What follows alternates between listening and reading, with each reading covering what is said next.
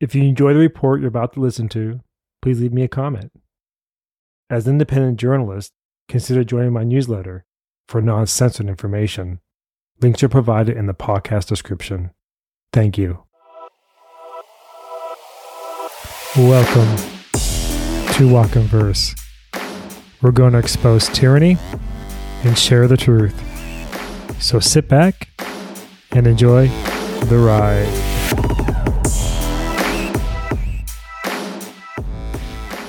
Hello and welcome back. It's me, Kev. Today is April 7th, 2022, and this is Corruption from the Top Down. The corruption the U.S. faces streams through every facet of government. All have one goal in common: exterminate America, the last beacon of freedom on Earth. The damage seen happened long before Biden. It started before Bill Clinton and carried onward with Bush and his appointment of Pelosi as House Speaker in 2007. The carnage extended from Obama to our final hour of puppet Biden and his master's third term. They stole the White House with a coup, as Antifa, BLM, and the FBI played their roles to perfection.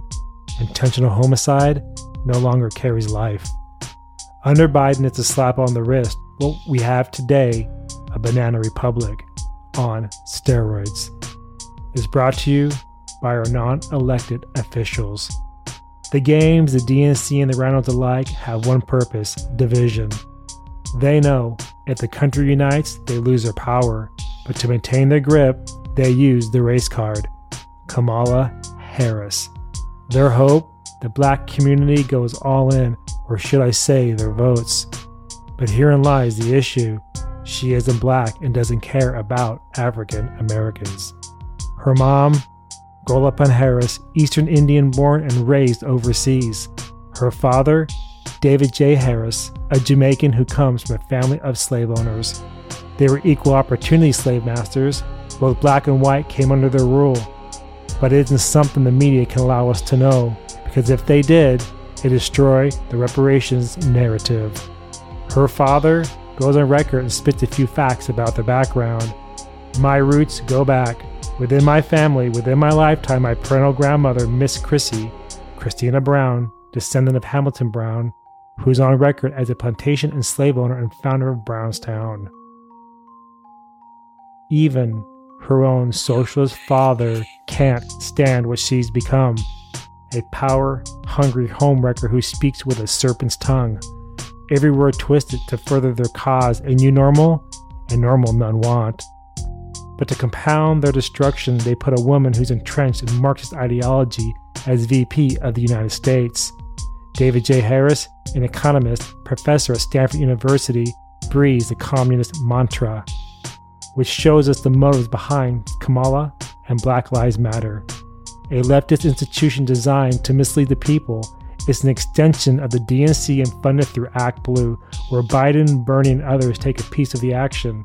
How much? Well, in 2020, Biden snatched for his campaign $186 million, while Bernie came in second at $119. And it makes sense, as BLM's true identity isn't about black lives. It's about black, lesbian Marxists, no matter how they try to spin it. On their page, they tout up their goal: disrupt the Western prescribed nuclear family structure requirements by supporting each other as extended families and villages that collectively care for one another, especially our children, to the degree that mother, parents, and other children are comfortable. But behind the scenes lies a little twist. A white Jewish woman pardoned from prison by Bill Clinton and Susan Rosenberg, a known terrorist, a former member of the Weather Underground, an organization led by Obama's friend, Bill Ayers. A group defined by the FBI as a terrorist entity on American soil. Kamala's treachery doesn't end with Marxists and terrorists either. It goes deeper. Criminal action with willful intent. When positioned as Attorney General of California, she did the unthinkable. She covered up allegations of unlawful activity, including child molestation. It seems she preferred to protect her special interest groups and priests. But when the Archdiocese funds your campaign, it's in your best interest to sweep it under the rug. Many of the law firms and lawyers who are representing the archdiocese on a variety of legal matters, including priests that have been identified as possible culprits, gave large contributions to Herod's political campaign. Some of them had never given contributions to a race like this before, but they loaded up her campaign coffers. Peter Schweitzer, author of Profiles in Corruption, Abuse of Power by Americans' Progressive Elite. These are the people who run America. I know the media won't tell us any of the information shared. It's buried in the search engines or scrubbed. Luckily, many of us archived information long ago. We knew the day would come, under a state of emergency, they would abuse their power, revoke our rights as they prepared us for the slaughterhouse. And if we don't draw a line, right now, in the sand, they will. If we believe anyone other than ourselves will come and save us, we better think twice. We can't even save ourselves. Why would anyone come and save us? We allow these career criminals to put our lives in danger day after day. They take away our supplies and they sit off coast rotting. Unconstitutional executive orders pass as we sit idle. They murdered our unborn as we say nothing. Under the EUA, they massacred our families and friends with experimental genetic therapies. So why would anyone come and save us if we don't even try to save ourselves? If we want help, we need to help ourselves and end this now. Our founding fathers didn't wait. They took action, for the new freedom wasn't free. It comes with a great deal of responsibility. In closing, I ask one last question. Do we the people have the stomach to do what's needed? From what I saw over the last 2 years, I doubt it.